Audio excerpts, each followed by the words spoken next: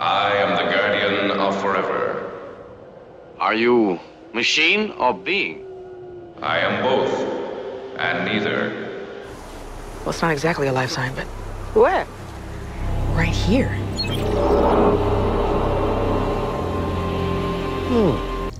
You are facing fate with composure. Fear is the true enemy, the only enemy. Only fools have no fear. You say we don't know. We say we don't know. We say track this out. Hello, and a very warm welcome to the Star Trek review podcast, Trek This Out. I'm your host, Bob, and joining me on the bridge are my co-hosts, Lindsay, John, Suki, and Andrea. And on this episode of the podcast, we will be reviewing the latest episode of Star Trek Discovery, Terra Firma Part 2, and having some random shenanigans along the way. Anyway, it's time to execute the spore drive and jump into this. Before we move on, there has been a little bit of news, a little bit of gossip. Well, I hope it's not gossip. Lindsay, I'll come to you because you got excited about it when I shared it. Yeah, I did. We have a date for Star Trek Lower Decks in the rest of the world. Woo-hoo! Or at least in the UK. So it looks like we should expect Star Trek Lower Decks on Prime in early next year, which I think is exciting. Once we can actually watch it, we can maybe even have like a little talk about it, which would be exciting. It'd save me a fortune going to America if I don't know on that like. 22nd of January it is. That's the one. On Prime. Lovely. Well, I think that's it for the news, isn't it? I was just going to say that Georgia, the actress, Michelle Yeoh, she's been on with Will Wheaton, and she's discussed that her next future project is more likely going to be the new Section 31 show. So that's sort of been... But Suki, it's been cancelled. It's all been cancelled, Suki. It's, every week something's been cancelled, and every week something gets put back up. The other bit that I've just read... Oh, you're reading now, are you? Don't you research, I'm Suki? doing live news, researching, Googling. I like it. Is that John Delancey might be back as well, as he has been sounded out and appearing on something, whether it's Picard or Lower Decks. Right, okay. Well, Strange New Worlds. Yeah, Strange New Worlds. It'd be awesome to see him. It'd be awesome to see him anyway, wouldn't it? Brilliant. Okay, well, let's crack on with this. Everyone can see how weak you become. It doesn't have to be this way. No! Mother! We must leave behind all of that which destroys us. They will kill you. We have an empire to rule. I've seen who you can be, Michael. I've seen what this world can be, and it is luminous.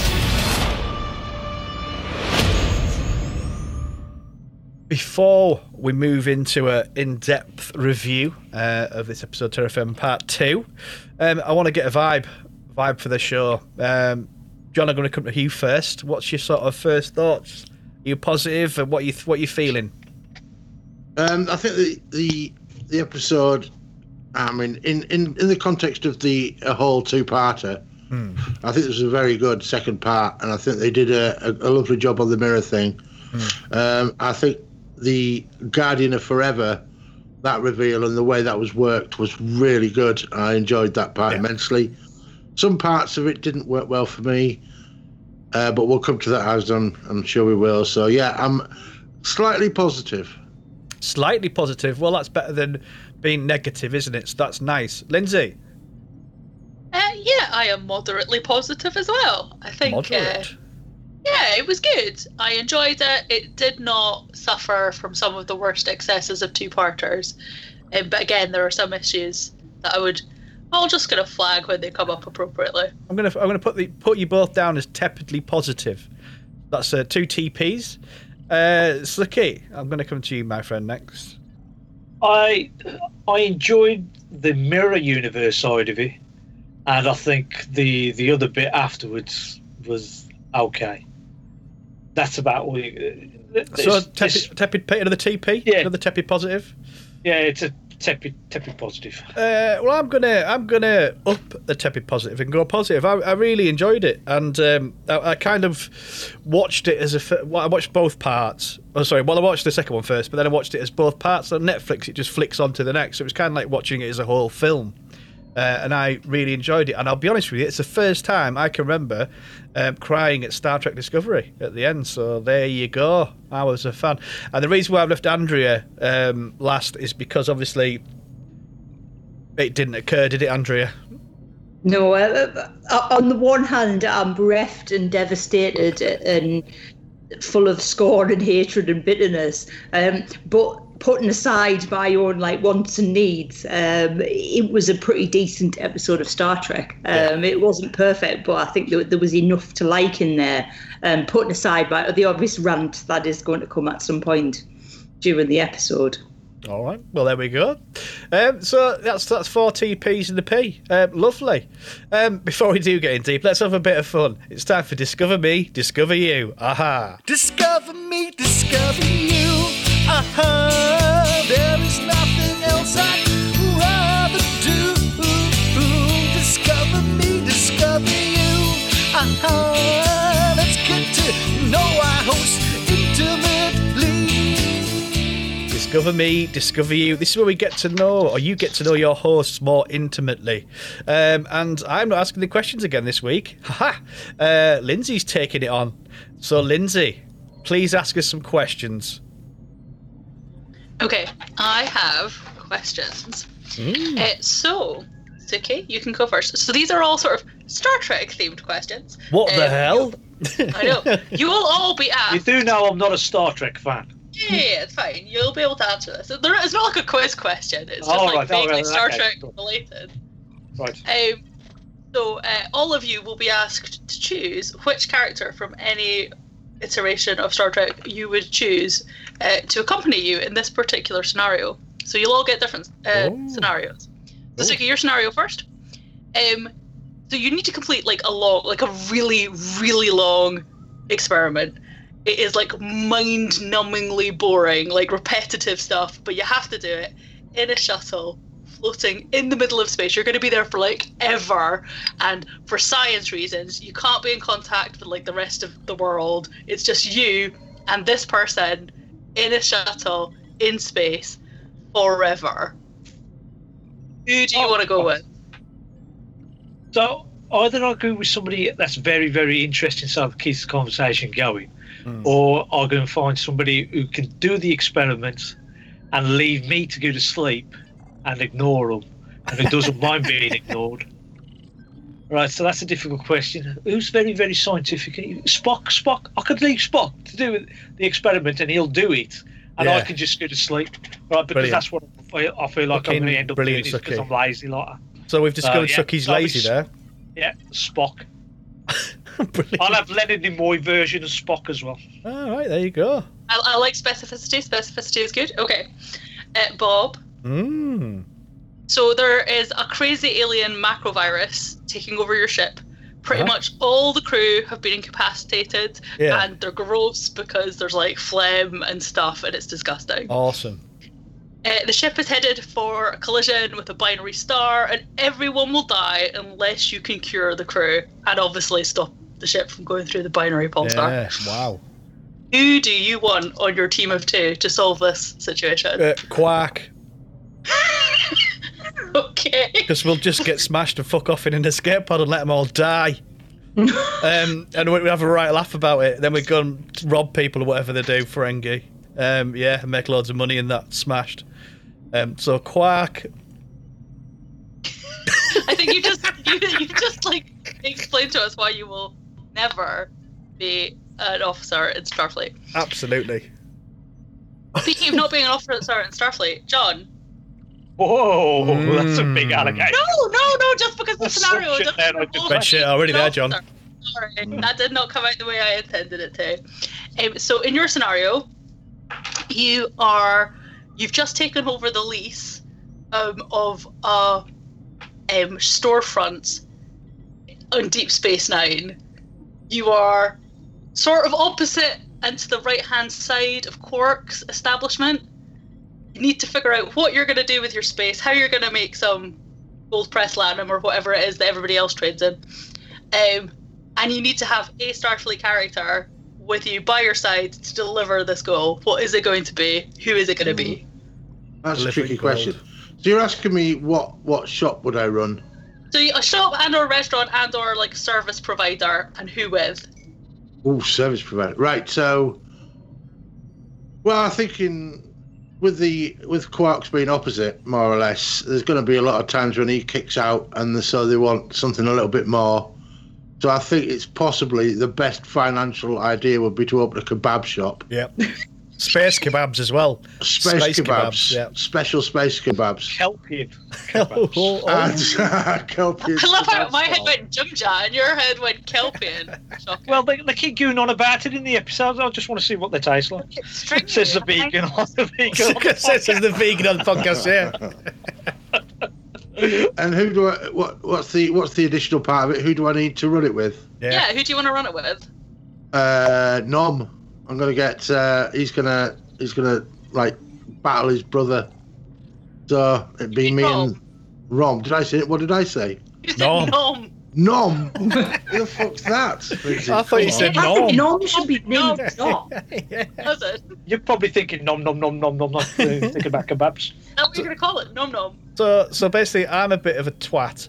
Suki's lazy, and John wants to cause a fight between brothers. Oh. Interesting. Okay. Which is possibly a good reason why, Andrea, your situation is a bit more diplomatically inclined. So you're on a diplomatic mission to try and patch up relations with a species that the Federation would really like to become members, but there's been like a bit of unrest, a bit of distrust. So you've been invited by them to complete the test that they administer to all of the people in their species before they become officially kind of adult. You have no idea what this comprises of. It could be like balancing household accounts, or it could be fighting an enemy to the death, or keeping a flower baby alive for 24 hours. We don't know. Who do you want to take with you? Kirk. Because it doesn't matter what the test is, he's going to fucking cheat. We're going to pass this test. If he doesn't like the test, he will alter the test to fit his own criteria. So I would take Kirk in the interest of being able to cheat. Brilliant. That's class. Hysterical. That's not where my head went at all. I didn't expect that. That's great. But yeah, it's spot on, Andrea. So Andrea's a cheat. John likes people to instigate fights. Suki's lazy. And I'm a twat. Brilliant. I think you can't. These are independent questions, Bob. You're trying to label us all as certain things based on our question answers. The point is, that's unfair. The point is, we discover me, discover you. Aha. Yeah. Lindsay. I don't think that's your summary of what people are based on the answers. Isn't really. That's just your opinion, isn't it? Yeah. I think what we have done is discover a little bit more about the characters that we enjoy and who we'd like to spend time with and who we would trust in specific circumstances. I like a Ferengi because we've got big ears. We all know what that means. Lindsay, thank you very much for them questions. They were awesome. Actually, it was really good. And Star Trek related for the first time ever. So that was groundbreaking as well. Right, let's get on with this review. You're listening to the Star Trek Review Podcast, Trek This Out, and we are reviewing the most recent episode of Star Trek Discovery, Terra Firma Part 2. Now, we've got a tepid, positive vibe going on, apart from I'm quite fairly positive. So let's get in deep. I'm going to come to you first, Andrea. Should we just get it out of the way? Yes, let's get it out of the way. Right, well, obviously I'm quite disappointed that a certain character has been teased mercilessly in the first part and in this part, and we didn't get to see any of his parts, which is not what you want. However, I did know it was highly unlikely, and based on the sort of far end of a far level of research I did, I pretty much knew that was going to happen. I think the little gift, the little Easter egg that I'm going to take away from the non-appearance is the codename The Vicar, because Hot Priest Jason Isaacs is actually a thing. It's my thing. It's a thing in my head anyway. It's a very special thing. So on a personal note, despite the fact that it clearly isn't, as far as I'm concerned, that was solely for my benefit. And if anyone would like to produce some fan fiction, I would be an avid reader. If I can get my typewriter back out, I might even do it. I was going to say, I know someone that can. That'll be you, Andrea. I have ideas. I have thoughts in this area. But if we do see Prime or indeed Mirror Lorca on the screen, I would quite like him to be wearing a dog collar. But I'm just gonna. What, being led out by a Mistress Giorgio, or Mistress Vin. But so hope springs eternal that he is still about. But something that Deb actually, or our regular listeners, has kind of triggered this sort of thought pattern. But actually, if you think about that Latin root, if you think about the idea of living vicariously, it is to sort of live through someone else. So is that Prime Lorca running around? That's a sort of question there, which I think I would like to think is going to be answered at some point. We'll find out. Suki's either in stroke or got his hand up. No, what I'm just thinking was that maybe they had tried to sound out Jason Isaacs for the episode, and they wrote the part of Duggan instead when he decided he couldn't do it, or was double booked somewhere else, and so they wrote this part. So it might have been the case that Lorca was going to appear in that shuttlecraft and then be disposed of in the episode, and then they had to change it to another character called Duggan, because that character just came out of nowhere. It's just one of these lieutenants, and more likely would have been Jason Isaacs in that episode. Well, it wasn't Suki, unfortunately. I know it wasn't. But I do feel sorry for Andrea and for all Team Basement, yeah. Yes. Lindsay, have you got a piece to say? No, I was just going to say before Suki got there that Duggan felt very much kind of like a bit of a throwaway. Yeah. Like there's all sorts of interesting things you could say. Like, as I wonder, like they could maybe backfill that later, either like in canon or like in the novel verse, about why pick Ryza? Why have him on Ryza? Like, is he trying to like cover up for the fact that Lorca has in fact actually vanished? It's a little fun. It's a fan nod, isn't it? A little bit of fan wank. Sorry, what's Ryza? Ryza is the planet of pleasure. Oh, is that what it was? Yeah. Yes. Where they all go and have their R&R. Where if you carry around a particular statue, it lets people know that you are interested in, like, having some carnal pleasure. Yeah. I don't think I would need the statue. I think it's blindingly obvious where I stand on this issue. John, you've been relatively quiet, sir. Well, you've been doing everybody else. So, what do you want to know? Nothing. Anyway, you've been listening to track this out. What are you thinking, John? Give us some depth. Burnham in this one, in the Mirror Universe, I thought it was interesting that she is as much a lost case in the sort of inverse of the Prime Burnham as she's irredeemably evil and treacherous in this one, just as much as she's irredeemably messianic and heroic in the Prime. So I thought I was on point in terms of character development. Yeah. Not so sure that the opening credits being just negatived really worked particularly. But didn't they do that through season 1 when they went to the Mirror Universe? They changed the credits, didn't they? To that. No, I don't think they did. I think it's what. Oh no, that was Enterprise. Enterprise did that when they went to the Mirror Universe. They changed it to all this dark. Yeah, sorry, got confused there. Yeah, Apologies. but it's just like it's not much of an attempt, to be fair. It was very basic. They didn't try and do anything new with it. And I quite there's a bunch of scenes I quite liked at the Mirror Universe side, but it was kind of like a very basic plot. Yeah, it was just an engine to allow Giorgio to demonstrate that she'd moved on a little bit, and she was a little bit affected by the Prime Universe, and she was suddenly thinking of other people rather than just herself and what she could get out of stuff. Yeah, and it was interesting that in the end that was doomed because it is the Mirror Universe. That really can't happen. But I thought it's very interesting at the end where Giorgio was sent back. And she's sent back to a place that where the Prime, before the Prime and the Mirror Universe is converged, or wherever the other opposite of converged is. Yeah. Separated. Yeah. She has to go back. So when was that? My question.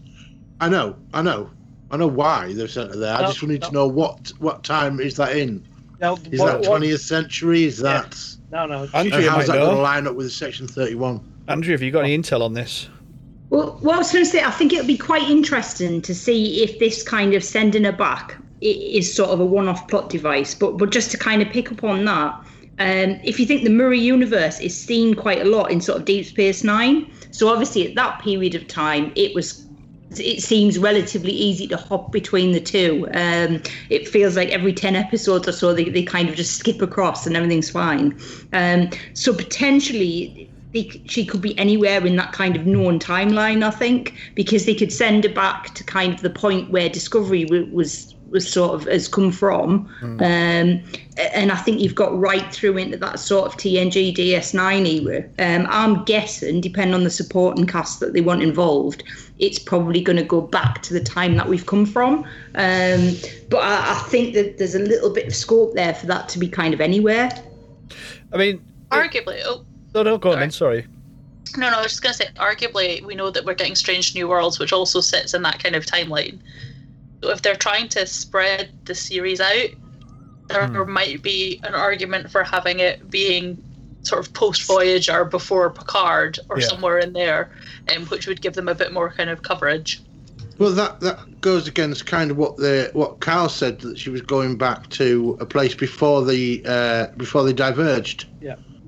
But we don't know when they diverged. Exactly, but we do know from the credits from Enterprise and stuff that it was stuff like the 20th century was where it diverged. Well, we've got World War II going to the Nazis, that kind of thing.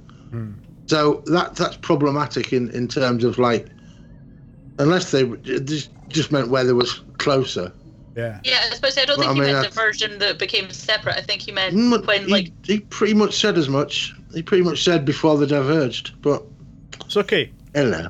The thing is, Georgiou is suffering from the fact that she's out of time and out of dimension. She's got to go back to at least one of them, where one of them points does not apply to her. So she's going back in time. She has to go back to time where she is level with whatever is happening in the Mirror Universe. So therefore, it's only been affected from her the timeline factor, not the dimension factor line. So I think she's gone back to a time where it's contemporary to whenever Discovery left. Yeah. And also the fact that Shazad Latif was rumoured to be in the new Section 31 anyway. Right, so that's his time period as well. Right, so I think there will be like 3 different shows or 2 different shows set in the same time period, which will be Strange New Worlds and Section 31 spin-off show. Fair enough. Andrea? I was just going to say, I'm feeling like slightly like smug and sort of clever because I did get it right that it was the Guardian forever. But I sort of touched on it there. Is this a one-off plot device, a bit of old school fan service, and a handy way to kind of kickstart this Section 131 series? Because in a way, this whole Georgiou thing has felt a bit like a side story. But does this feed into the main arc? And what I'm thinking is this a route home for that crew at some point? Because if you look at what happens in Calypso, the ship's still there. The ship can't go back, but there's no crew on it. So what happened to everybody? Is this kind of, if they can send her back to that point in time, can other people go back to that point in time? Is anybody else going to go back in time? It'd be interesting to see if that's just a kind of one-off. Yeah, it's pretty much a plot device, or if it's going to feed into that wider sort of plot and come back up as a theme. I think unless it's like a wormhole back and forth kind of thing, I think it'd be a terrible shame because the fact they've gone so far in the future, they can kind of go where they want, if you see what I mean. Suki? What I'm thinking is the Guardian has been in hiding, right, because of the Temporal Wars. It has been in hiding for ages, and then all of a sudden, because of the sphere data being in that time and everything being correlated, they managed to find him. Or the portal, like he's now going to realise he can be discovered, so he's going to go back even further into hiding. So they might not actually go back and use that Guardian portal thing again. I don't think. I think that's a one shot. Yeah, that's what I'm thinking. Just a one shot, and that's it. Done and done. Because I remember, because it's one of the original series ones I really liked. Is it The City at the Edge of Forever? Or something like that's it, isn't it? Because it's I quite like it when they go back in time, and I love the fact they put sort of merged his voice with the voice kind of from the original and made it like that. I thought that was awesome because I remember it so vividly, the original series one, because Spock looks like he's in Alvida's pet. He looks like he's like one at work is in there because he's got that beanie on and all that. He looks like he could probably do that. But yeah, I love that. Lindsay? I think that if we see him again, it's going to be in relation to what I don't at this stage think is going to be the primary component of the solution of this series, but who knows, because it's Discovery. Because we've had quite a few mentions of the Time War and the Time Accords. Temporal War. Sorry, apologies, Temporal War. And the Time Accords. Or the Temporal Accords. And I think like that feels like a bigger piece. Like I feel like that's something that they could hang a whole another season on. The Temporal War. It is in the past, though. That's the point. Yeah, but it's a temporal war. How can a temporal war ever be in the past? Because there's a temporal accord in place now.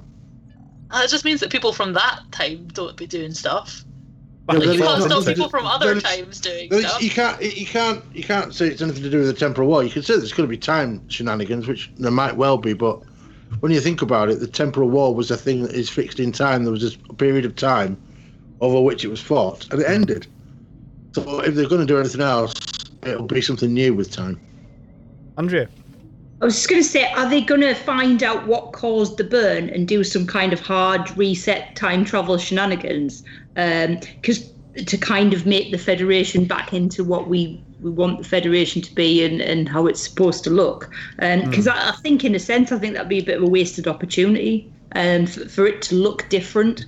But at the same time, I can kind of see that coming, because that's quite a neat conclusion, isn't it? But especially if Discovery's kind of in some way responsible for it, it's like, well, we need to put this right because we've caused this. I mean, sorry, go on, Lindsay. No, it's fine. It's just that would also explain the fact that we know that Calypso isn't the modified Discovery, which, you know, Calypso hasn't had the crazy 32nd century adaptations. So if they go back in time, that could be how they end up with an original Discovery floating around in the nebula. I mean, they've got so much potential to go forward with whatever they do, because they are in a time, whatever. And you know, I do like the fact that hopefully the Federation is united in against one enemy or two enemies or whatever. Sorry, John, go on. I think that the whole point of them being in that far future and there being the issue where the Federation is so reduced, that's where the story's going to lie over the next seasons of Discovery, in resolving that and battling the Emerald Chain and whatever else they find out there. But in reuniting the Federation, that's where the story lies. Which is cool. Maybe short term they'll do some stuff about the burn. Maybe they'll learn some stuff, but I think going forward there's going to be something else coming next season. I don't think it's going backwards. It'd be rather, I'd prefer it going forwards. Definitely. I mean, I've to be honest with you, I have no theories about the burn. You know, and I'm not, so spoilers. I don't really look at any sort of trailers and things like that, because I don't want anything spoilt for me. But I don't really know. You know, with the burn, is it the Emerald Chain? Is it, like you said, Discovery coming through? Is it something to do with the Federation? What, you know, was it an accident? Was it someone on purpose? I don't know.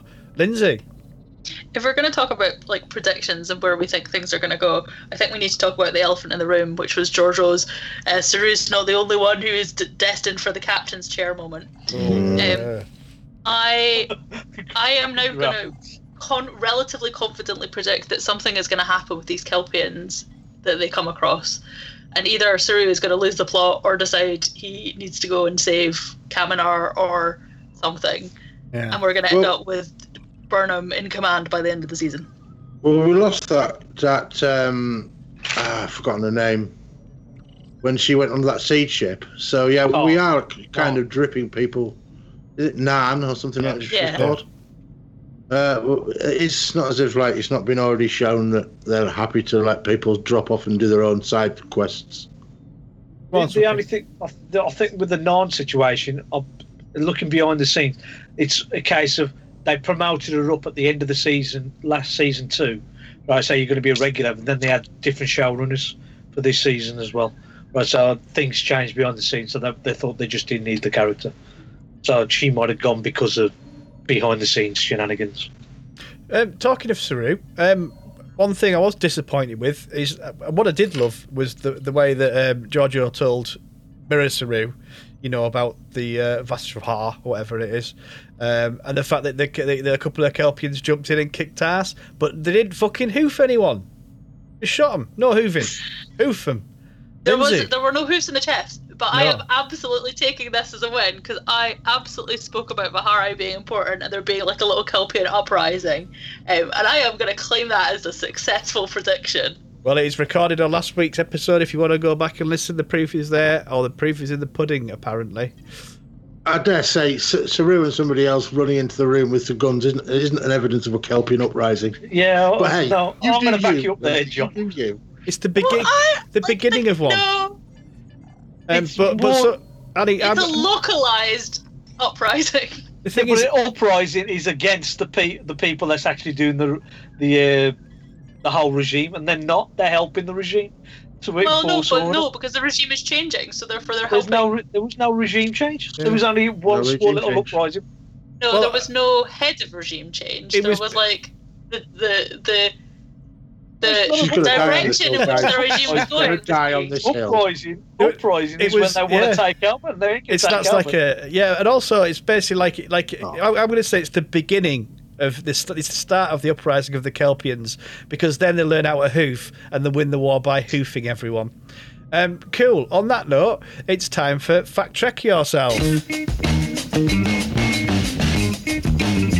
Fact check yourself.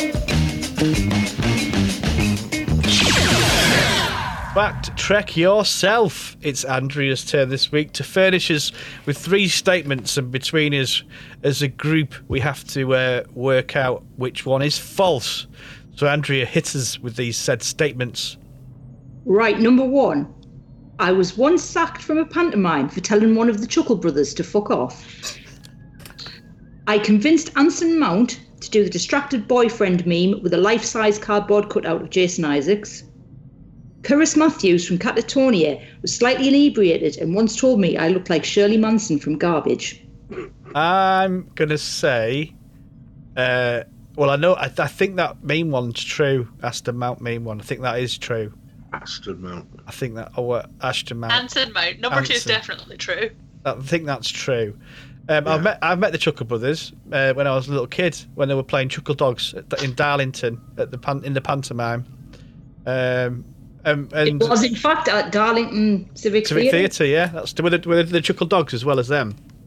Did they play Chuckle there Dogs? was an old man with them who was like not a Chuckle Brother, but some kind of dog's body. Right. Okay. Were you actively in the panto, or were you working in the theatre, or? It was backstage. It was just lackey work. Backstage lackey work at Darlington Civic Theatre with Chuckle Brothers. Yeah. I don't know. What's your thoughts, John? The third one. What was that one? Curtis Matthews. I mean, I don't know. That's it, because she's furnished enough stuff for the first one to suggest that perhaps there's a grain of truth, but also I think there's a switcheroony in there somewhere. Yeah. What are you thinking? Sorry, what are you thinking, Suki? I'm thinking Curtis Matthews. I don't know why. I think she's giving too much details away on the Chuckle Brothers thing. I think the Chuckle Brothers one that's alive because it's a switcheroony. Yeah, I think it's Chuckle Brothers. But to be fair to Suki, last week we all said whatever, and you were right. Don't put the pressure on me now. Fair enough. Lindsay, I'm going to vote Chuckle Brothers. What are you going for, Liz? What do you think? I am also going to go for the Chuckle Brothers. Right. So Suki, again, this is what we're going for. If we're wrong and you're right, well done again. Andrea, please put us out of our misery. I did, in fact, recreate the distracted boyfriend meme with Anson Mount. Curtis Matthews did say I look like Shirley Manson from Garbage, and it was my friend who was sacked from the pantomime for telling one of the Chuckle Brothers to fuck off. That was good. She's dined out on that story ever since. Can you tell us this? Can you how can we? Why did this happen? Fuck off. By all accounts, the Chuckle Brothers were quite diva-ish. Yeah, they are. Do you know who I am, people? And my friend Kate is not the kind of person to tolerate that. No. So I told one of them to fuck off for making unreasonable demands. Well, yeah. But it was sad. Doesn't surprise me because we saw one, because we went early to Darlington to do a bit of shopping with my mum and my Auntie Margaret and all that, and we saw one of them in the in his cafe having his dinner or whatever, and I just went over, like little kid and that, he just didn't give a shit, so I'm not surprised. If I'd have known the word fuck off then, I'd have said it. It's probably a week after I learned They the were word like fuck off. grade A celebrities when I was a child. Oh yeah, no, they were massive. Like honestly, yeah, that's why it was like in awe. And They weren't massive, to be fair. Barry was like extra small. True fact. to me, to you, and Were they actually brothers? Yes. they were real brothers. Because I never knew together. that. I never knew that Jimmy Cranky was a little woman dwarf until Not like a little woman dwarf. she is. The little Cranky. He's not a not. dwarf. She what? Of course she's a dwarf. She's a small woman. She's just a small woman. I bet she's under 4 foot now, Not but she's the rocket height for a science. midget then, because she's in proportion. I don't think we should talk about this, I'm Bob, gonna because have a you're look- talking bullshit about dwarves again. I'm gonna have a look. Dwarf get all over had to again. get it in. Fucking hell. And Andrea, how did you end up having a natter with drunk Cerys Matthews? I just lurked about out the back after a gig, and she was quite pissed, and that was basically all she said to us. But I was very happy with that as a 14-year-old. Well, And I had dyed bright red hair at the time, so I think it was just me hair. Mint. Awesome. Well, thank you very much for that, Andrea. Let's get back into this review. You're listening to Trek This Out podcast, and we're reviewing the latest episode of Star Trek Discovery, Terra Firma Part 2. Let's get a bit deeper. Let's get deeper into the episode. We've been theorising, which I love. I love the theorising, but let's get a bit deeper. I'm going to come to you, Lindsay, first, if I may, please. So I think one of the challenges with this episode is that I think it suffers a little bit from something that happens in Star Trek quite a lot, which is that you're not entirely convinced that a two-parter needed to be a two-parter. So I think they could have done some of the setup with a slightly bigger A-plot in part 1 and not called it part 1, and then given us a slightly more concise second episode. And I think that might have helped me with the pacing, because there were several points where, like, I've written down like Russian philosophical drama. Like, there were just some bits where it felt very kind of like ponderous, and like, here I am speechifying over somebody who is apparently asleep next to me, but they're possibly not. And the goodbyes, which I suspect we might get to, they just felt a little slow. It's okay. Oh, well, the thing there is, I'm thinking as well, they maybe thought they'll do a Mirror Universe episode, and then they were going to do like a talkie episode, and they realised the talkie episode was going to be quite bland, and there was not much was going to happen in there, and they just sort of split it into two. So they had half a talkie episode with the Mirror Universe, and then the second part, Mirror Universe, and then the talkie bit, and then they mashed it all together just to be able to get it in. But that's the only reason why I think it was a two-parter. It's just to get some exposition that they needed for these two episodes, but then sandwich that within a Mirror Universe episode. Yeah. Go on, Andrea.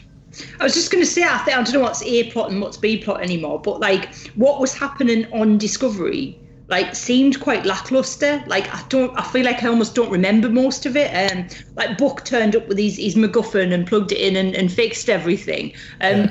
And other than a sort of that like brief little turn from sort of Jet Reno, who I do think kind of lights up the screen every time she's on there, strolls in, says something dry or snarky and is criminally underused. But really, I'm kind of struggling to remember what else went on. Yeah. Oh, the answer is not really anything. It felt like padding to me. I didn't really feel there was a lot like of progression there in that other sort of part of the plot. So I can see what you mean about kind of a strange balance between the two, because it very much felt like another Mirror episode, really. And then you had that really long, drawn-out sort of... It was like going for leaving drinks for that person you don't really like, but you feel obliged to turn up for. It's like, well, if no one goes, it'll look really shit. Yeah. And she wasn't even there, so why did they turn up?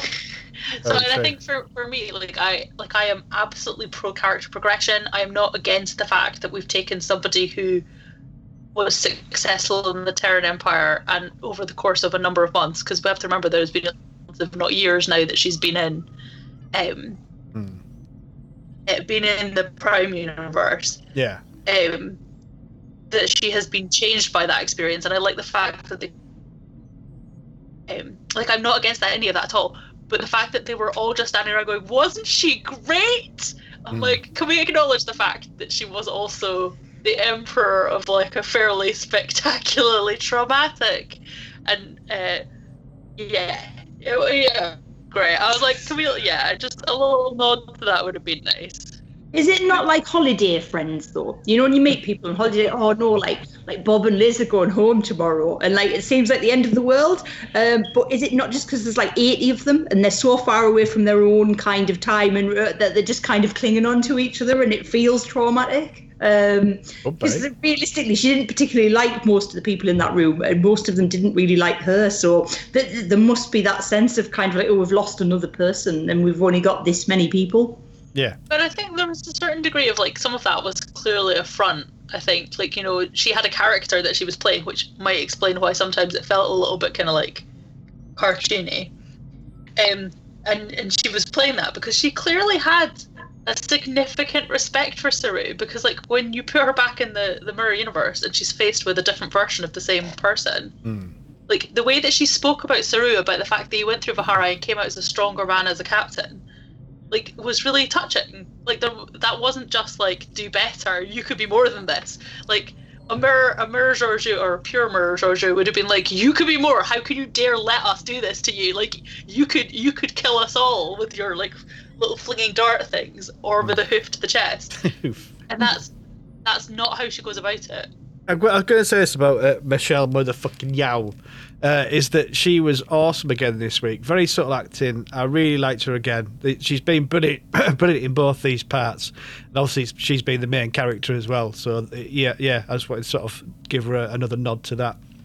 I also think that Burnham shows quite a bit of range in her acting in the Mirror episodes. And I like to see the absolute nastiness of that, of what she was doing, and she really, I think she really put everything into it, and it was quite effective. Yeah, and I think and paralleling that with Georgiou's more subtle rendition of a Terran person, you could really see the difference between somebody that was pure Terran that had been there all the time, and somebody who found, as she says, there's another way to do this, you know.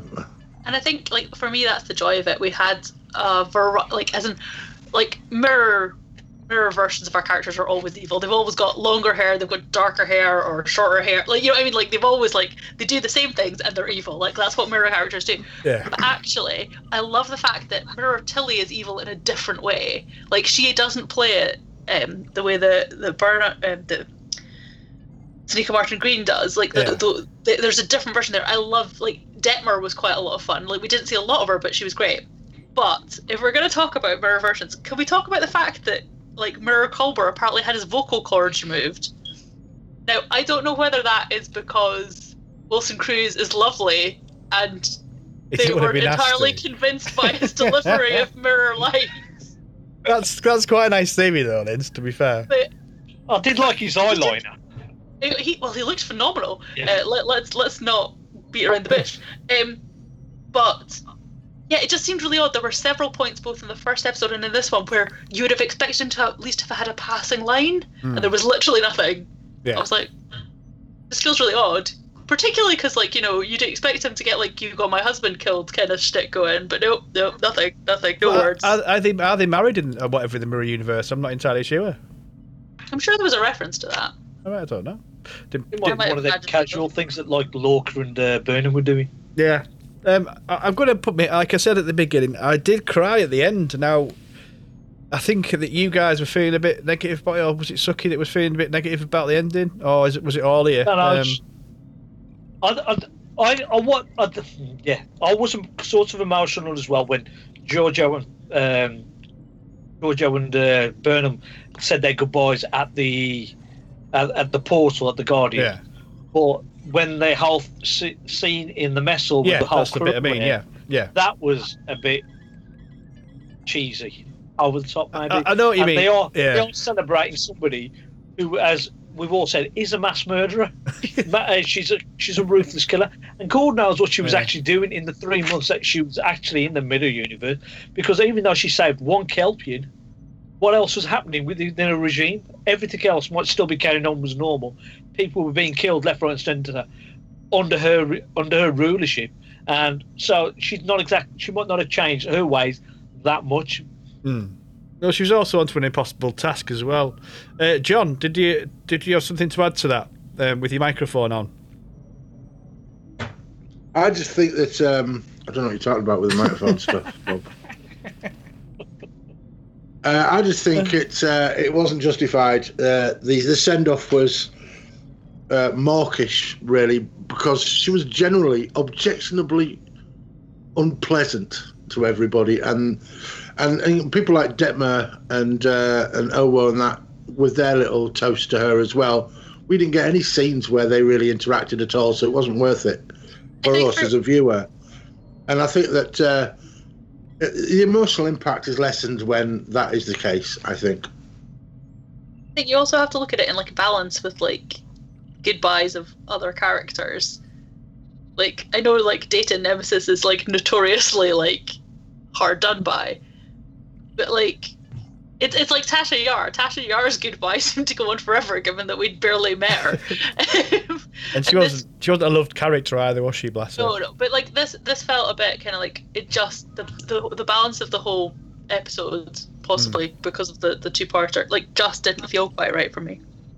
Fair enough. But like I said before, like I said at the beginning, I kind of watched it as a film because I watched it right through on Netflix, both parts of it. And on Netflix, it just skips basically right to the starting point of where it kicks off on the second episode. So it was like a film, and I thought if this was a film, it'd be a really good sort of Star Trek film, and that's why I really enjoyed it, and it went really fast. And the episodes were about 50, like maybe 45 minutes, so normal length. But for me, it went really fast. Both episodes went really fast because I checked the time to see if they were shorter, but no, they weren't. It just was I was enjoying it. That was all. Cool. I think you'll call that a natural stopping point. We still don't know what Hassan is all about, do we? So that's something that might turn up in Section 31. I think it's just a former lover, an ex-lover of hers that she has. Yeah, I know. She's had to dispatch. You got no explanation of what it was. You got no evidence for that, Suki. No, I've got no evidence, but the way she was actually in them scenes where the flashback scenes, it looked like somebody she really cared about. Otherwise, she wouldn't be that upset over it. No, that's true. I mean, hang on.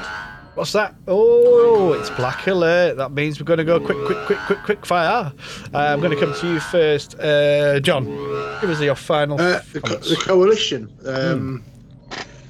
and when Giorgio is talking to Burnham, she says the orison of every parent, Michael. And I learnt a new word today, and that was orison. Orison. So I went to look that up. What does it mean? Prayer. Prayer. Tilly, as has been said, was very. She was like.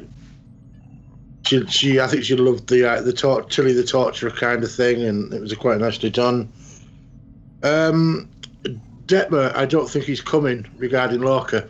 I thought of you, Andrew, at that point. I thought just talking from the basement there. I think the Vaharai basement. The Vaharai conversation was really nice between Giorgio and Saru, and Saru saying you're not Terran and all that sort of stuff. Arium gets some lines in this one. Yeah. Did it happen? Did all that happen, or was it all in her mind? It definitely happened. Still haven't worked that out yet. Because there was 3 months of data. Yeah. But what does that mean for the entire timeline? Is that all? That's all changed because that was pre-Discovery timeline, wasn't it? So I don't know. I think it's diverged again. There's another divergent universe again because the Guardian does say you saved Saru, and he went on to save others. Therefore, that universe continued. That's what the sort of plot is for the City at the Edge of Forever, is the fact that McCoy goes mental, goes back, and that lady dies or doesn't die or whatever. They're gonna kill her. So if they change time, and that's a physical thing, it alters obviously the history of the universe. I don't know. Sorry, John. Go on with your comments, my friend. Kelpians are not graceful attackers. They stumble in on their hooves. Without hoofing. Like the least graceful things I've ever seen in my entire life. The big donut appears. So, Suki, your idea about it being a lack of funds. Yes. that destroyed Oh my yeah, theory. the big. So, and then Tig Notaro comes in and does her usual, hey, look at me, I'm awesomely cool, fuck off. I think there's some more on the book and the Emerald Chain stuff coming in as well. I think that'd be quite interesting.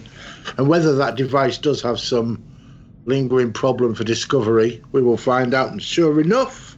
Suki wants to interject, I think, John, in your comments. Suki, shut up, I'm fucking reading my stuff. You carry on then, John.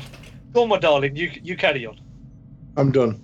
There I'm we not go. ready. No, there's more, but fuck it. It's not worth it. No, what I was going to say was you're going on about the Calpians not being good fighters. There's a scene where they come rushing in with their laser guns, and one of them seems to be using like a machine gun because he seems to be going like that. What, making that noise as well while he's doing it? Well, I don't know if he's probably doing that in rehearsals. Carrying on. But I am looking at, like I said, I don't know what's coming next week, so I've not watched the trailer or anything like that. But I do hope they do get back to some Emerald Chain, and I think Book's going to play a big part of that, because I really do like Book.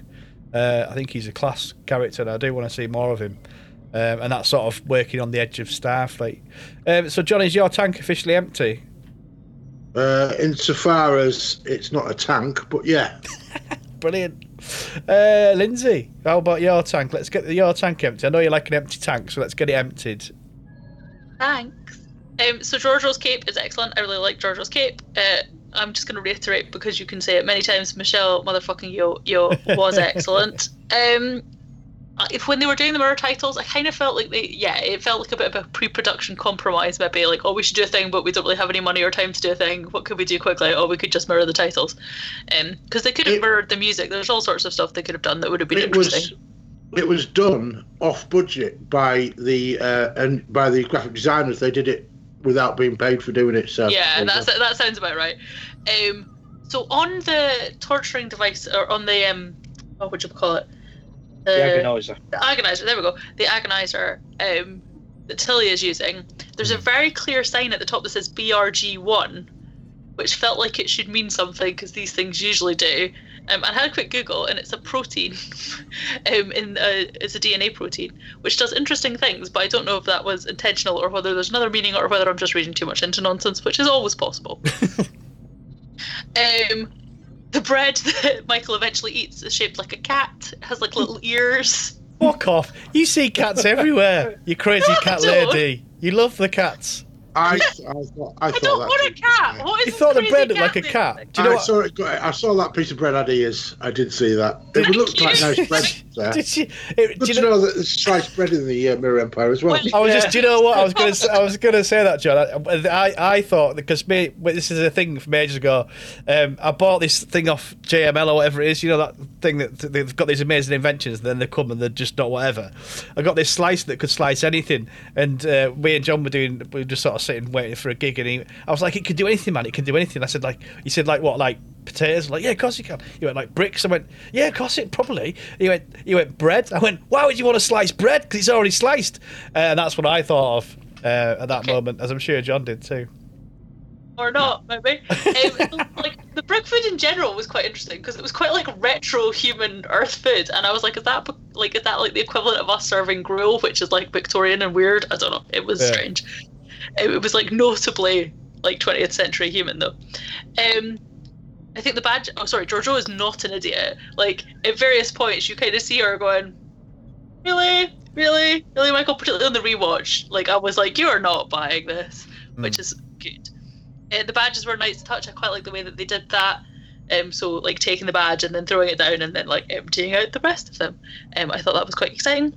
I like the fact that it was 4 women sitting around that table being in charge of this particular thing. I think that was exciting.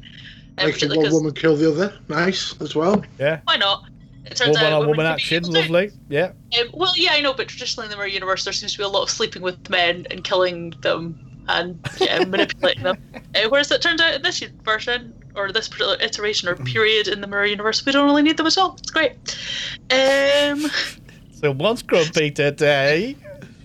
Wow. Yeah. I'm tired. I'm really tired. I love the fact that there has already been a conversation about whether Doug Jones would be willing to do like Saru's hair salon and pampering service because we think that was so bad. Sorry, that was you can tell he's there standing right behind Michelle Yeoh, trying not to actually pull the wig off her head properly, whatever she's wearing. Right, I just slowly. and I will say it again: prosthetic fingers are just weird. Like they never look right. They're just weird. Give me the heebies. Yeah. Like I think the first time I said this was possibly when we watched the last time that they were, or rewatched last time that they were in a Mirror Universe, and we got they're just weird. Like ugh. They feel nice. No, feel nice on your skin. Do they? Yeah. Latex fingers. Yeah. I will take your word for that. But I do feel like Doug Jones brushing your hair would be a thing that people would probably pay for.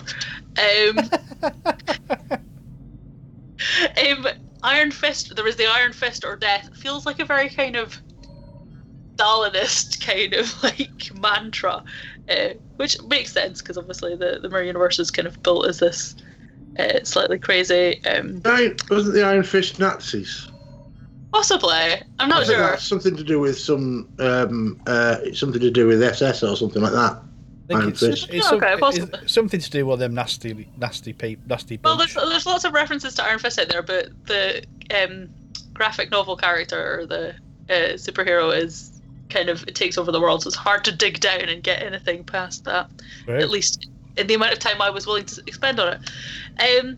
Right, so Jojo kills Michael, and it's all very traumatic. So she kills Michael by stabbing her through the belt that's presumably kind of vaguely supposed to not let that happen. Yeah. And then immediately pulls the blade out of her jugular. That's not where your jugular is. Okay, well, she pulled it out. No, anatomy. I thought you were a medical person. Well, no, technically it's here. Right at the back of the neck. Right at the back of the shoulder. Yeah. Okay. Well, no, but it can't have been her shoulder because she bled to death. Anyway, so she pulls the knife out. That was not a sensible plan. So you can't bleed to death unless somebody specifically cuts your jugular. Is that what we're saying? No, what I'm saying is she wouldn't have bled to death that quickly had her own I'm hearing words, but I'm not listening. Yeah, that's right. That's right, Dr. McGonagall. Carry on. Are we emptying this tank, Linz? We are almost there. Saru is super keen on this non-mirror Jojo. The level of affection that he displays when he's cradling her is slightly concerning. The latex fingers, though, isn't he? I did really enjoy she's coming through, or whatever it is that's being said, and the guy's like, well, that's what you do with the door, is you go through. I really, we're gonna highlight again the voice choice with the Guardian of Forever was really good, and well done to Vin and various other people who did in fact identify that that's what was going on. Definitely. I was very impressed with you all. I loved the little scene with Reno and Stamets and Jira. I thought it was fun. And I also enjoyed the back and forth book being I read the manual, and they're like, that's not in the manual, and then he's like, but you're not allowed to eat in here, which clearly is in the manual. Like that. Yeah, like I said, I think Jojo's growth is good, but the goodbyes are a bit long. Fair enough. The bit that annoyed me about Tig Notaro turning up and everybody saying you can't eat food in here is that you're not allowed to eat food in here, so why the fuck is she doing that?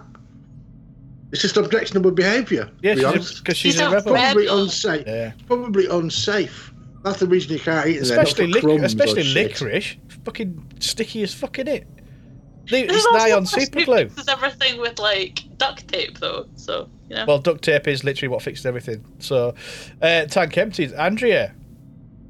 As a sort of designated safeguarding lead in real life, I think I need to point out, however huggy, touchy, feely and lovely the new guys of Giorgio is, that is some pretty extreme parenting still. There's tough love, and then there's going there and have Sarah in pain for several days at a time. So she wasn't that fluffy and lovely. Death in the mirror timeline seems to come in. People seem to get cold because you look around and you think the survival rate's quite high, but then people disappear quite quickly. So it must just come in waves. People must just be cold at various points. What, fancy warming up by killing? Oh. Oh, cold. I thought you said cold. I'm a bit nippy. I'm going to kill someone. Yeah, but I use context. Oh, yeah, sorry, yeah. I think that it's interesting. I sometimes feel it in these kind of mirror scenes. For a lot of the bridge crew, we've probably seen more of them and seen them doing more in the mirror universe than we have it sort of in the regular timeline, which seems a bit wasteful. I think the mirror jaunt made me care a lot less about the burn. Starfleet seemed less sinister. But is that being done intentionally to kind of lull us into a false sense of security? Because I think if the big bad is this Emerald Chain, they seem a bit crap. I don't think we see enough of their shenanigans to give enough of a shit about them to be like, oh, here come the big baddies. So either we need to see them doing a lot more that makes us hate them, or I think there's something else to come. Just in terms of, I've put, did it happen, does it matter? There's obviously these 3 months of data generated. So it was real in the sense that she lived it, I think, is as much as we can certainly say. And I think we'll have to wait and see whether or not the timeline has changed. But I think that's me out. Cool. Well, I just want to I want my last comment to basically settle an argument, which I think was with myself. Jeanette Tor, aka Jimmy Cranky, is actually 4'5". The official height of a dwarf / midget is under 4'10". So she is a dwarf midget. Anyway, I'm getting a bit cold in space, so let's go on back down and suck his that house. makes the red shirt fucking thing easy, doesn't it? Well, no, it's a fact. You were saying, it's not like, a fact. You would argue with me. Stop dehumanising people. I am not Stop dehumanising anyone. I'm just telling you the height. You're what it is. Objectifying and dehumanising. I'm not. It's a fact. It's a fact. People like facts. Anyway, we're baby down at Suki's house to chill out on his couch and get warm by his fire. Hello there, it's Suki here from Wolverhampton. Yeah, I do the podcast and that, don't I? Well, I'm getting on a bit of age, so I'm going to have a sit down by my open fire. I tell you what, there's now that warms the bones right through, like an open fire. So I invite you all now to beam down with me to my open fire. Get your bones warmed right through. I'll tell you some tales, and you can sucky on this. Oh, Suki, it's lovely and warm yet again in here. I am all right for beverages or food today because I am driving. So can you finish us with your final comments, please, my friend? So you're not having anything again this week? Nope. Even though you was found rummaging around in my bins last week? Yeah, with cat poison, apparently. Nearly killed me. That was a pure coincidental accident. You know, we didn't realise you were going to start eating out of that. I had to have a full evacuation, Suki. That's all I'm saying, to cure myself. Yeah, you had to have it in my front garden as well. It was disgusting. that was the cats. Really? Carry on. Okay. I've already mentioned Culver's black eyeliner, which I really love. The story of Michael, as she was growing up, could only be soothed when go back to sleep by using fireflies, and that was the whole thing that set her back on this supposed redemption to Philippa's side. Was those fireflies being brought in, and then she volunteers to kill all her conspirators. So you had this little scene with her and Detmer chasing down Landry, killing her, but then didn't bother doing anything. Didn't bother doing any of the others. So they must have only had enough money just to do the one set piece. They do like to kill Landry, don't they? How many times she died? Yeah, love killing Landry. Bless her. So they did that, and then the scenes where she's just throwing the badges and then turning around and. Philippa tells basically Michael to kill Detmer, and she does just without blinking an eyelid, I don't think, and she just dispatches her there and then. I've also mentioned the insipid brushing of Philippa's hair by Saru. It's just there flipping. Oh, it's just terrible. The fact that Saru realises that Philippa is not Tehran, and she's not quite proper She is universe. Terran, though. Iran. Yeah, Terran. Terran. She is Terran. No, he doesn't think she's though. Right, Yeah. because she's changed so much. Oh, right, I see what you mean. Sorry, Suki. Yeah. Right, so he's realised all this, but the fact that she still has enough confidence in him, or because of her time where she spent with Captain Saru, that she can trust him with secrets and get him to help her out. I think that was a great little relationship starting there, and that also helps when she gets killed at the end, and you see how sad, bereft he is when he just walks up. Bereft. That's a word that you use. Well, he's back on the menu. That's why. With Philippa gone, he's back on the menu. Well, no, because he doesn't have ganglia anymore. Yeah, but they're still eating, don't they? They can eat whatever, can't the hooves and that. High cholesterol, who cares? So is lobster. Has it ever stopped me? Has it fun? So that little relationship they sort of formed was great, absolutely brilliant in that mirror universe side. I like the fact that they, how nobody seemed to recognise Nielsen with her dark hair, and they actually pointed it out this week, said Commander Nielsen. Yeah. Time plate, and then they have a little shot of her, so you knew who she was this time round. The trust between Michael and Georgia. She seems to be trusting Michael a lot, but then all of a sudden she turns out, I never did trust you at all.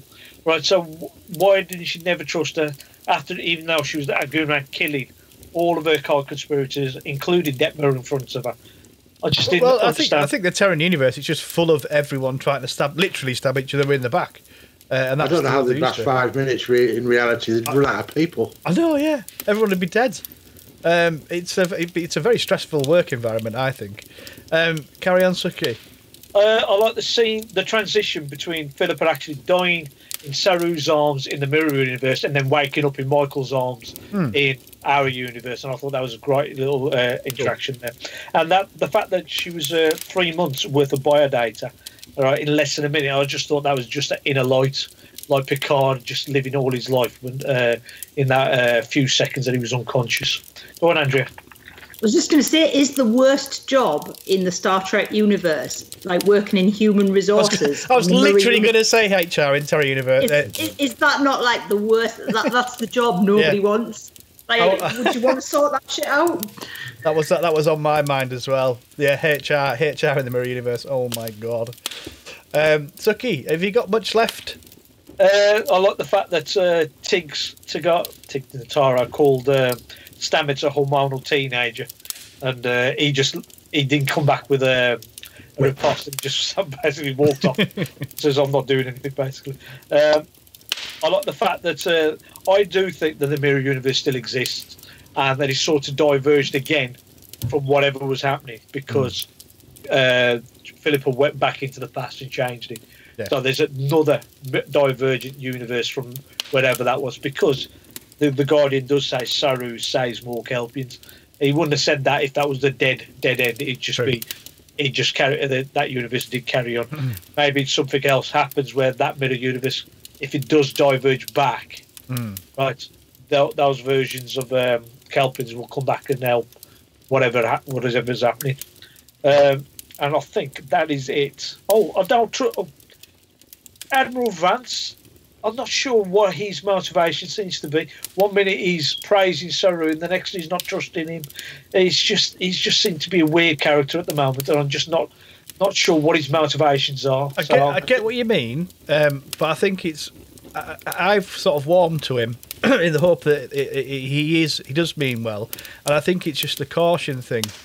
Because they've come from, whatever 900 years in the past, and the Federation's a completely different place. So he has these little, he lets out little moments of being nice, but the rest of it's, belt and braces. I don't know, but I have warmed to the Admiral. Lindsay? I think there's a long history of Badmirals. We love a Badmiral in Star Trek. I kind of feel like whether they're just playing on that and making us doubt ourselves, or I suspect that Andrea's right in that the Emerald Chain are kind of there to like conspicuously be the bad guys, and what we're going to find is that something has happened, possibly to do with the Kelpian ship and Starfleet, that has resulted in the what's it called? Come on, Lindsay, you can do it. The burn. There we burn. go. that has resulted in the burn. So I suspect either they're just playing us, or he is in fact not all he appears to be. And I still think that the Section 31 guy is the Section 31 guy. Well, we'll find out. Suki, is that you? Your spore drive empty? If you spore the only other thing is when Philippa steps through the portal, it's the Vulcan salute from Michael and the Terran salute from Philippa. From there, as they both walk off. So not the Terran salute. Terran, yeah. Terran salute. Terran. Potato. Make me self-conscious about the way I speak. Training sneakers. Anyway, it's time to put some lights on this. How many lights, you see? 4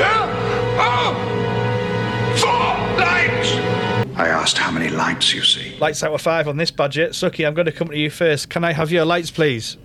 See, I enjoyed the mirror universe part of this section, then the rest of it was a bit. So, and if it had just been the mirror universe, it would have been a solid 4.5 out of 10. So, but with that, the added bits, I'm going to go 3.75. Jesus Christ! I know, this is why I did it. Yeah, to annoy me. Thank you. Yes. It did annoy me, by the way. But yeah, thank you very much. It meant I had to type one extra number. Andrea, what's your lights? Working out the averages at the end of the season. What's your lights, please? I'm about to annoy you even more because that's the exact same score I've written down. I have to deduct points for the lack of an appearance of Lorca, and I'm deducting just a little bit more. I think just for that, like it felt a little bit bloated and dragged out at the end. So that's where I've settled. Fair enough. Well, to be fair, Andrew, you're forgiven because it was copied and pasted Suki, so it was literally one flick of a switch. Lindsay, give me your lights. I am going to go for 3.5. I think bits of it were really good, but I think the pacing wasn't right for me. Fair enough. 0.25 just to annoy Bob. It doesn't because I copy and paste now, so it's fine. We'll do 0.25 less. That way you can't copy and paste. Or just give the score that you want, Lindsay, which is 3.5. John Boy, what's your score, please? Well, my score is going to be pi, so it's 3.1415927. You're a clever cock, aren't you? If it is that seriously, I'm not typing it. I'm just going to put 3.1. Well, it's pi. You can look it up. Fucking up. I believe you. I believe I've heard of it. Well done. Well done for hearing of pi. Yeah, fucking hell. I've heard of pies. It's a Doctor Who reference. Yeah. What's your real score? 3.1415927. Fuck's sake. I'm going to put 3.14 then. Is that what you're going to put? If you want. That's just ridiculous. You can round up if you want. You're all being silly this week. I'm going to do 4. I'm going to go 4. Because I enjoyed it. And I enjoyed it as much as last week. And it felt a film and I gave it 4 last week. So yeah. You have the advantage of being able to see like how consistent your scoring is. I think sometimes I just make it up as I go along. I'm not. I genuinely. I was going to score it high, but after talking to you guys, I've knocked probably a 0.5 off because I think overall the 2 parts I really, really enjoyed. Like I said before, as a kind of film. Anyway, enough what we think. Let's find out what you think. It's listeners' feedback. Listeners' feedback. You've heard what we think. Well, let's find out what you think in listeners' feedback. I'm going to come to you first, John Boy. Jack McMorrow says, Season 3 of Discovery continues to knock it out of the park in almost every episode so far, and I'm happy to say that it's firmly the case with Terra Firma Part 2. As she is central character, it does live or die on your love of Michelle motherfucking Yeoh's magnificent Ember Giorgio. While by no means making up for the lack of Grudge or Lorca, he's in a basement, not the Mirror Universe, duh. Well, everyone around us gave us delightful harmony performances. She took what I would argue is the most complicated Giorgio so far, a Mirror Universe Empress ripped from both her home and her new timeline, then suddenly thrust back into her former life, but forever changed by her brief stint in the prime timeline, and just made the role her own. I come to eventually embrace each new 007 actor, But if anyone even touches Michelle motherfucking Yeoh, it's war. Fun fact, she co-starred in the 18th official James Bond film, Tomorrow Never Dies, in 1997. And while it never really came to fruition, a spin-off starring her was heavily rumoured at the time. The Guardian of Forever retaining its voice from City on the Edge of Forever, and the Mirror opening credits just add nuggets to keep my fellow lifelong Trekkies happily engaged, no gag meant. A good 4 out of 5 seller Sir Patrick Stewart's, with a firm recommendation that it be pushed to 4.5 out of 5 sellers Sir Patrick Stewart's when watching immediately following the first part. Oh, and happy holidays to everyone listening and making this podcast for helping make 2020 more bearable and not a complete catastrophe. Thank you very much, Jack. Thanks a lot, Jack. Merry Christmas Jack. and Happy New Year. Happy holidays to you as well, my friend. Just something else that Jack mentioned there. You know how you watch the 2 episodes together? Yeah. Jack seems to have done the same. He seems to have enjoyed it a lot better.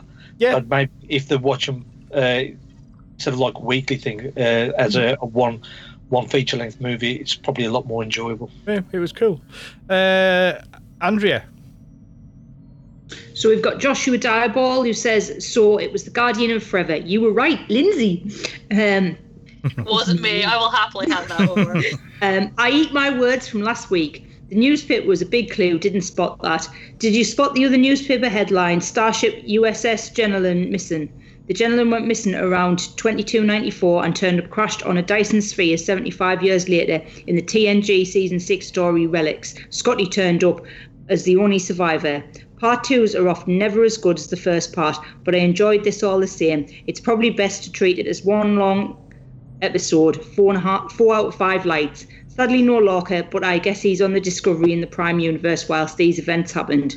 Back to the season arc story next week, hopefully, to eventually find out what caused the mysterious burn. Indeed. Thanks very much, Josh. I've got Alan Neville. Love the tie into the original series Guardian Forever. Suki. We've got Dan Hadley. Sadly, a huge letdown after the first part. I'd really been anticipating where this could go after what I thought had been a return to the earlier appeal of the show last week. Absolutely awful performances. Martin Green, who I do think is generally a good lead for this show, simply cannot play the middle to it. She hasn't the range. So place that right opposite Michelle Yeoh's increasingly bizarre performance, and it's impossible to connect with anybody whatsoever. Doesn't help when the dialogue is so terrible. The show needs a decent showrunner to come in and have the courage to cut the abundance of deadwood, or just forget the whole thing after 2 agonising seasons and do something else entirely. Dan's not enjoying it. Bless you, Dan. Lindsay. So I have Gary Russell.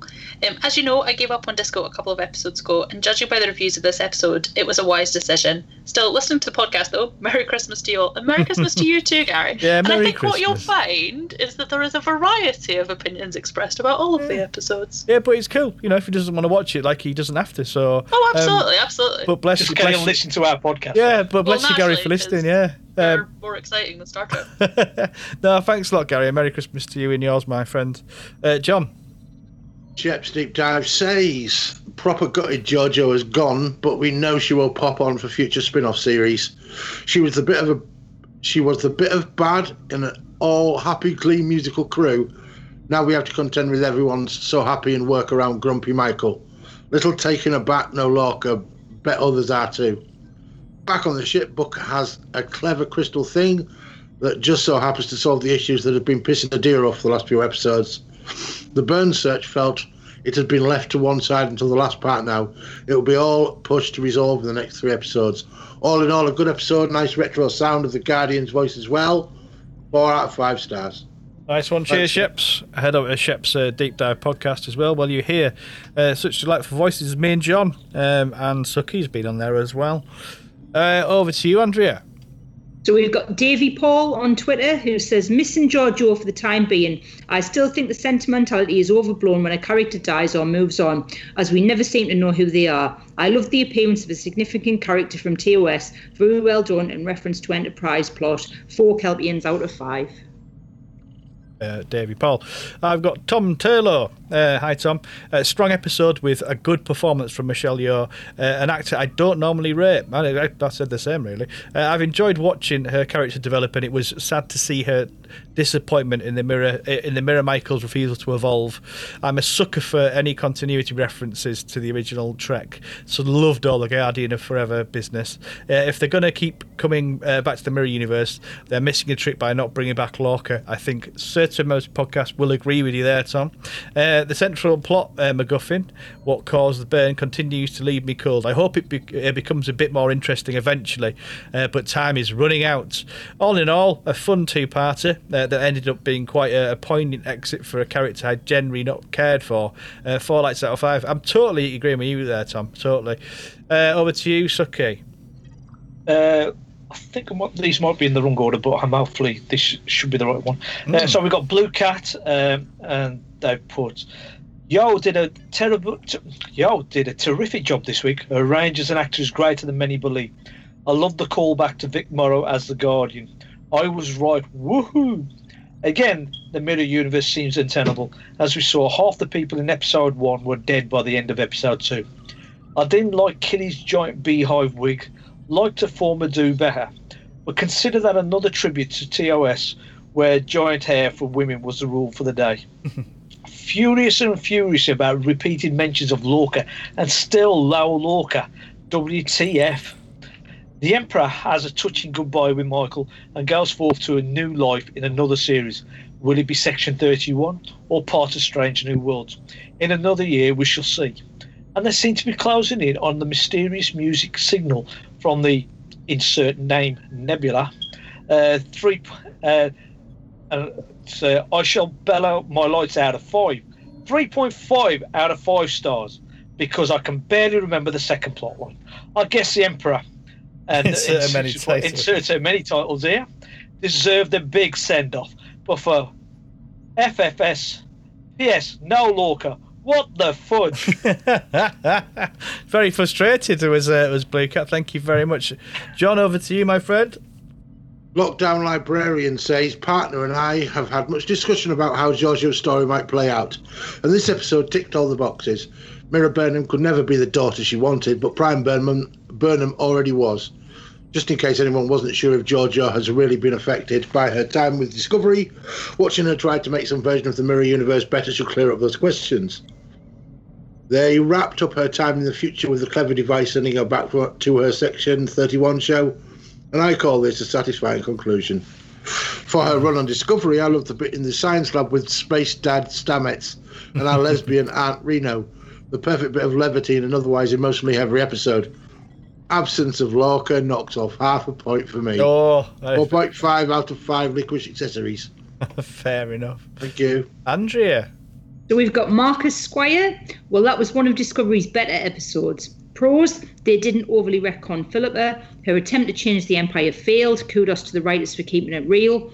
The saving of the Kelpians and the Philippa/Saru interaction was the highlight. So the cons, we've got the toast to a genocidal tyrant at the end was not earned. Guardian was cheap fan service, poorly done. Torturing someone to show them there is a better way, really.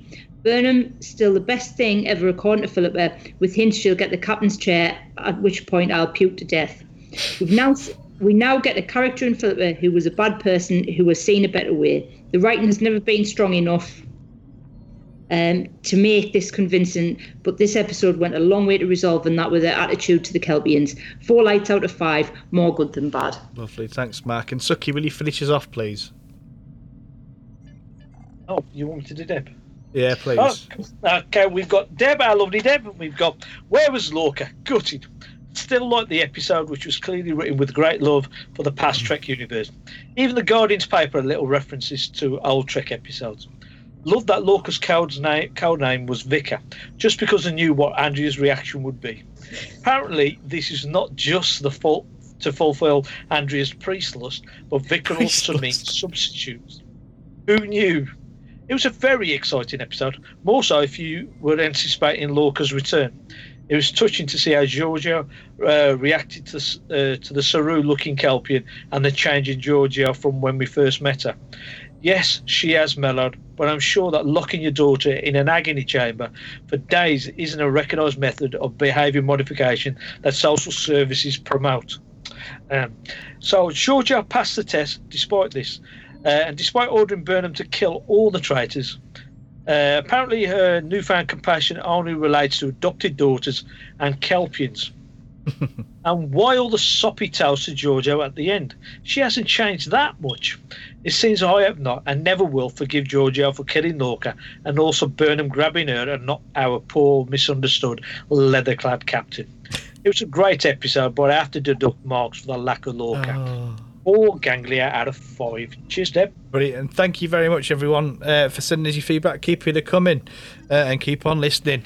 Anyway, it's time to vote for this week's Red Shirt. I woke up this morning, put on my red shirt. Oh, Red Shirt time. It's time to vote for who we think has basically been... you, Bob. Well, it's you. Well, we'll find out, won't we, John? We get the it's votes you, in. Bob. It's going to be you. We'll find out how they're going to die. Lindsay, who's your Red Shirt, please? Well, I refuse to vote for Bob because Bob, I think, likes being red shirt. Any excuse to vote for me. No, who said I was going to vote for you? I just go on then. Tell me you're not. I might not be. Changes the mind right there and then. No, the principle is that I refuse to vote for Bob because Bob tries to be red shirt, and therefore I feel like we should reward his attention-seeking behaviour by making him red shirt. Unbelievable. That's the worst logic ever. That's brilliant logic, Lindsay. Brilliant. It's the perfect logic. So I am going to vote for Suki for backing up John when he was being unreasonable and not buying into my vision of a localised Kelpian uprising of 2 Kelpians. Suki, I'll come to you. What's your response to that? Well, I don't know what to say. Who's your Red Shirt? She did not say localised. She just says Kelpian uprising. Yeah. So therefore, you expect hundreds of thousands of Kelpians, maybe. Yeah. Right. So therefore, but no, I'm not going to vote for Linz. I'm going to vote for Andrea because she's got 2 weeks off now, and I've only got 2 days. Right. So it's just not fair. I'm thinking, so that's the whole reason. Wow. It's just not fair. She's got 2 weeks and I've got two days. And she looks really happy about that as well, and doesn't give a fuck, I think, about the Red Shirt nomination. So that's 1 for you, Suki, 1 for Andrea. John, who are you voting for? I'm voting for you, Bob, for Dwarfgate, which apparently is not important to everybody these days. It's not a gate because it's just a fact. I'm not here to. Don't stand behind your idea. Okay, I'm not facts. okay. No, I cannot sit here and be like magnanimous about this.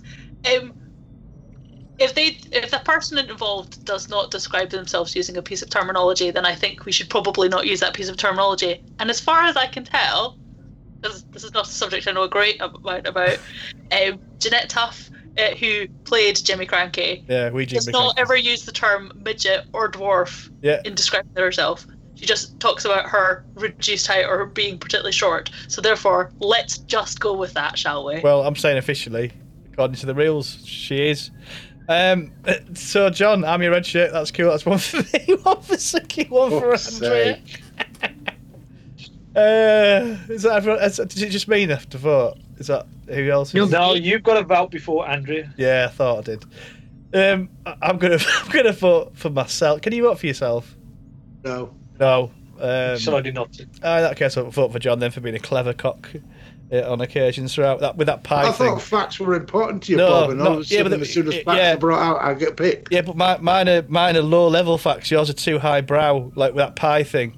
You know, you were just taking the piss out of my intelligence because you know that I'm not that clever.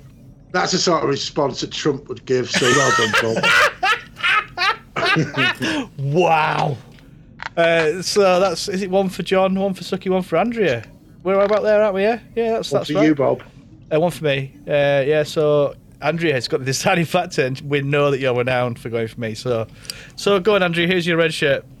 I've got to be honest, this week I was going to nominate Jason Isaacs as the red shirt because I feel like he spent there's a significant portion of my life where I've getting overexcited and he's not really followed up with like an appearance. So I think it's really time that like I should take a stand against that. But we all know I'm weak. And I'm going to vote for. I'm not going to vote for Bob because I think he wants it too much.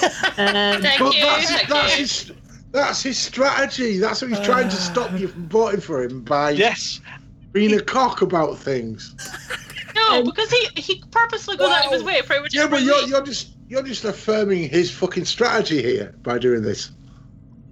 No, Suki, you're change your mind. strategy. You can't. No, he's saying it's I done. actually got written down here that I was going to vote for Bob. Right, and the way he put it right at the beginning, in fact, all of you said it, I think, that we're all going to vote for Bob. And I thought, no, I ain't going to vote for Bob. So I changed my mind. Yeah. Thank you. But now, I should think about it. Maybe I should have stuck to my original decision. No, you shouldn't. And You not said just it. gone. I'm just 2 weeks. Yeah, no, lay you off. said it. It's tough. It's a It's tough. holiday. Once it's said and done. Go on, Andrea.